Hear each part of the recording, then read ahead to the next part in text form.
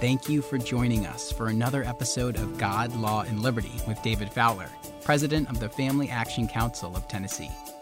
Every week, we are putting culture, politics, and law on a collision course with the truth of God's Word. And now, here's David. Welcome to this week's edition of God, Law, and Liberty, and I'm really excited about what we're going to be covering today, and I will try to restrain myself as best as possible, because we're going to get into a little bit today this doctrine of stare decisis. You may have read about it in the newspaper. It's the concept that deals with the precedent of the Supreme Court, how the judicial branch, particularly the Supreme Court, looks at precedent. And I think you're going to find that discussion very enlightening. But as I reviewed last week's podcast, I realized there was something that I had left out that really needs to be appreciated regarding the constitutional limitation on the federal court's jurisdictional authority. In other words, what it can exercise the judicial power over. Namely, we talked about cases and controversies.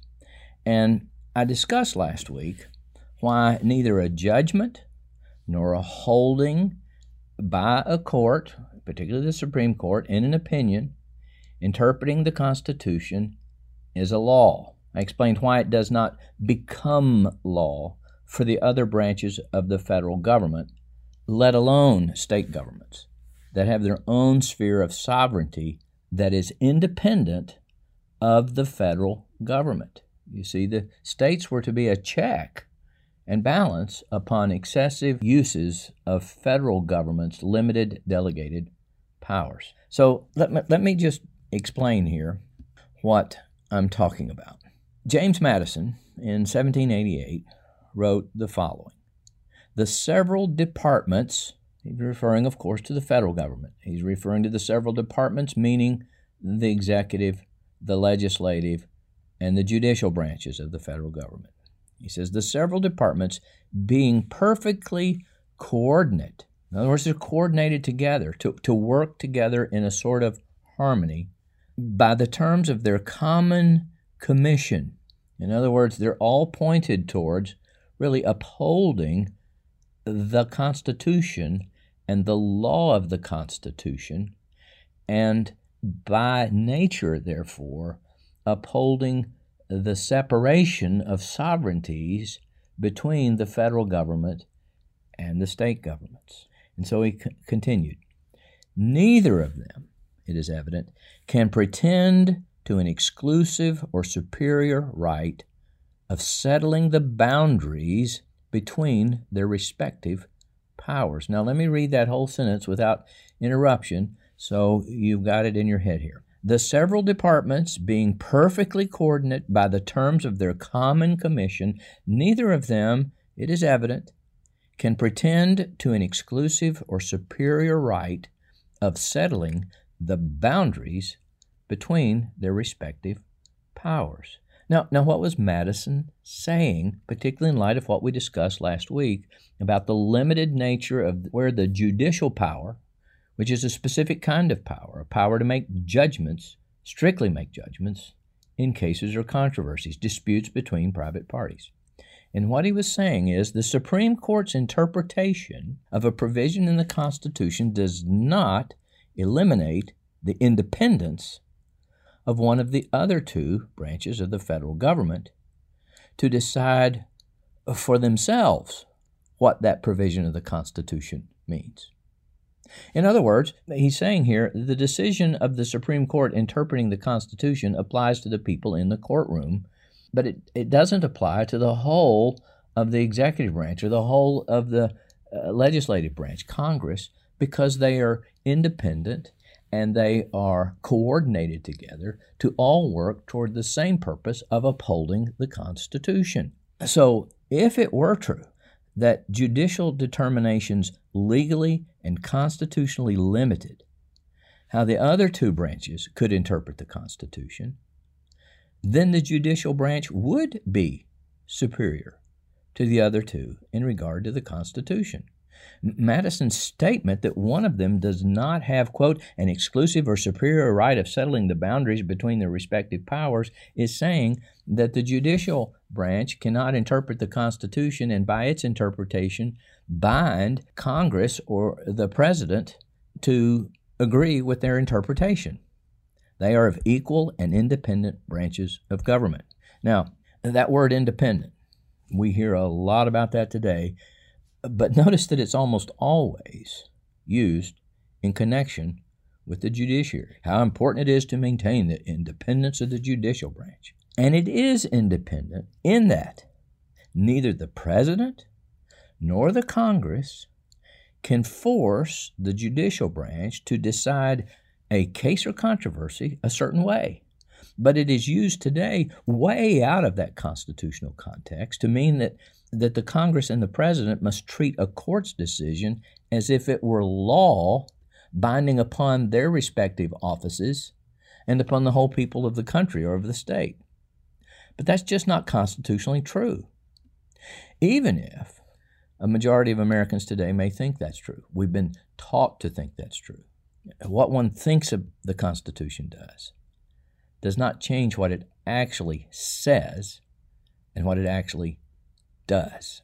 And the reason that we treat the court with an independence that implies that somehow its decisions for interpreting the Constitution are law and binding on the executive and the Congress and the states is because we don't understand our own Constitution. We don't understand the nature of the judicial power as I discussed it last week. And so what I've been saying here about the relationship between the federal courts and its ability to set the boundaries for what the Congress and the executive branch can do is the same with respect to the states.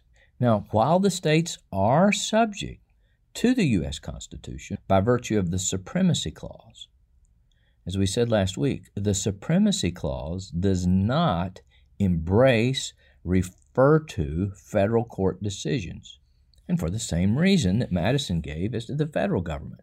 The Supremacy Clause does not give one branch of government, here the federal government or the state government, an exclusive or superior right of setting the boundaries between the states and the federal government. The states are as free to interpret the Constitution as would be the executive branch and the legislative branch of the federal government. They are always free, the states that is, to enact a law that conflicts with the Supreme Court's interpretation of the Constitution and litigate whether or not that law is constitutional and take the issue back to the Supreme Court.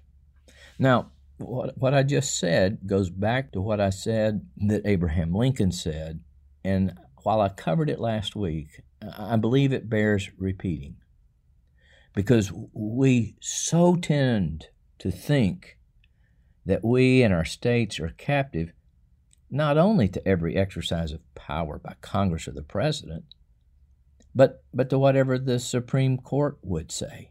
And if we don't get over this wrong thinking, then our ability to be governed by the laws we think best serve our interest will be lost.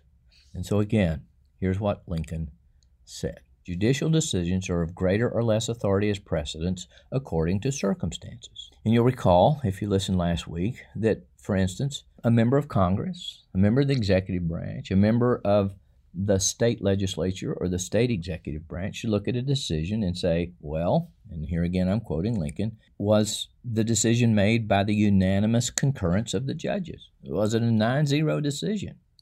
Or was it a very narrowly contested 5-4 decision? Was there any apparent partisan bias that led to the result? Was it so far out of line with legal public expectation as to be, in essence, sort of shocking? Like, who would have thought that marriage is now between any two people, maybe even three people, for example, with the Supreme Court's decision back in 2015? Lincoln wanted to say, or is it consistent with the steady practice of the departments throughout our history? In other words, the Supreme Court is saying, well, Congress is always opened with a prayer, and so we're not going to now rule after 200 plus years that Congress can't open with a prayer. And he says, or was the decision based on an assumed set of historical facts which aren't really true? I mean, that was the case in Roe. The court ignored the fact that persons at the common law were considered to be the unborn. It ignored the fact that the unborn are treated as if they were born for many purposes in the law. It just ignored all of those historical facts as to how the word person would have been understood in the United States Constitution. And so that's why Roe versus Wade was such a shocker to our culture. And he goes on and says, or if the decision of the court today is one that's been considered and affirmed and reaffirmed or over a course of years. So in other words, if we have different panels of 9 justices over a long period of time, all reaching the same conclusion, well, maybe we should give great weight to and respect that interpretation of the Constitution. But he's also saying, but if it lacks any of those things, then the executive branch and the Congress and the states should resist that opinion. If you'll recall, he said that if we allow decisions and policies affecting the whole of the people to be decided in ordinary litigation between private parties in cases or controversies, he said we will have resigned our government into the hands of that eminent tribunal. And that's what we've done. And stare decisis is the means by which the court continues to perpetuate wrongly decided Supreme Court cases.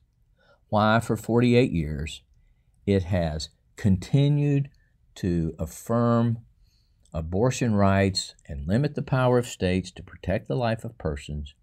It's all because of stare decisis, not because anyone thinks that Roe versus Wade was decided correctly according to the terms of the Constitution and the Due Process Clause of the 14th Amendment. So with that as then a brief introduction, let's start on this question of stare decisis, which deals with the role of judicial precedents, which is what Abraham Lincoln was talking about. You'll recall from the situation.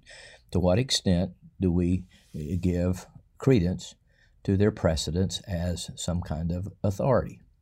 So, what is stare decisis? It abbreviates an ancient maxim at the common law that I won't even try to pronounce, but essentially interpreted literally, it would mean to stand by decisions and not to disturb settled matters.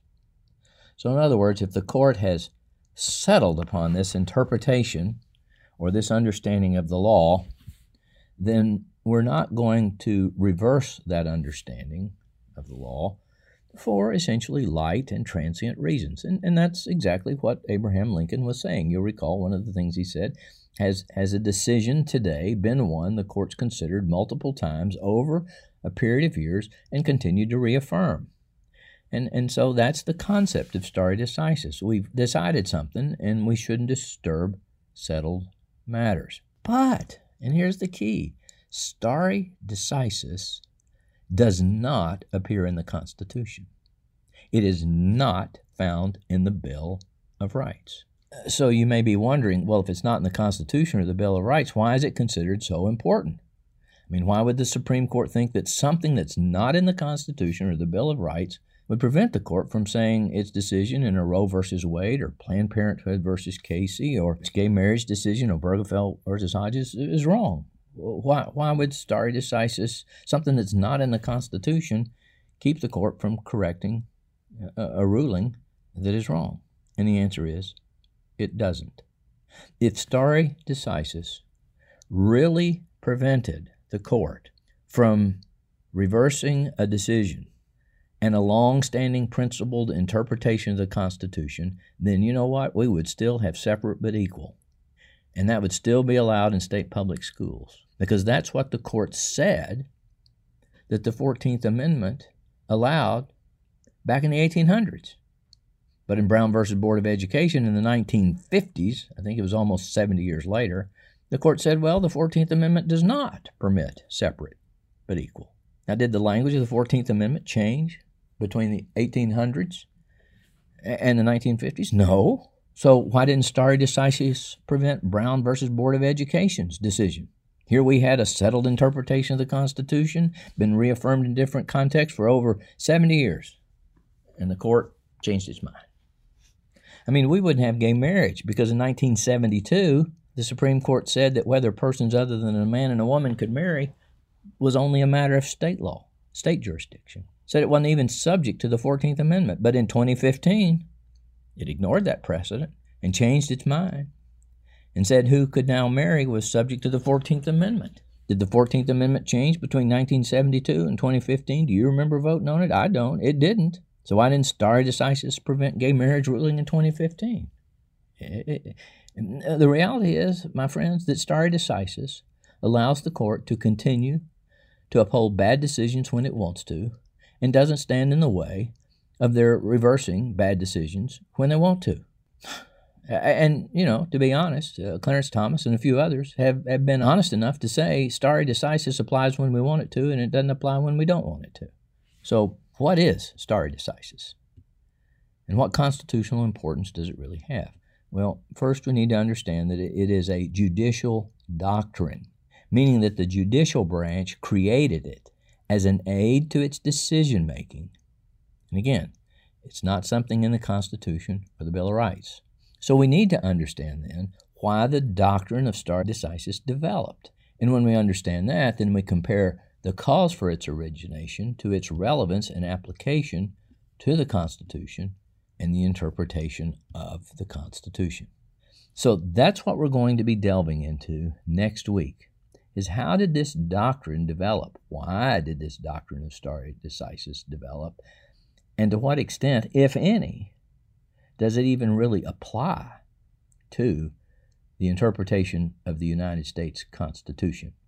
And I hope you'll join me next week as we get into looking at this question of stare decisis and how the court uses it to, in essence, justify its arbitrariness in its decision-making process. And I hope you'll join me for that discussion next week on God, Law, and Liberty. If you enjoyed this episode, please subscribe to the podcast. And if you want to help spread the word, please give us a 5-star review and tell your friends to subscribe too. God, Law, and Liberty is available on Apple Podcasts, Spotify, and wherever you listen to podcasts. For more information, please visit us at www.facttennessee.org. That's factennessee.org. And please follow us on Facebook, Twitter, and Instagram at Fact Tennessee.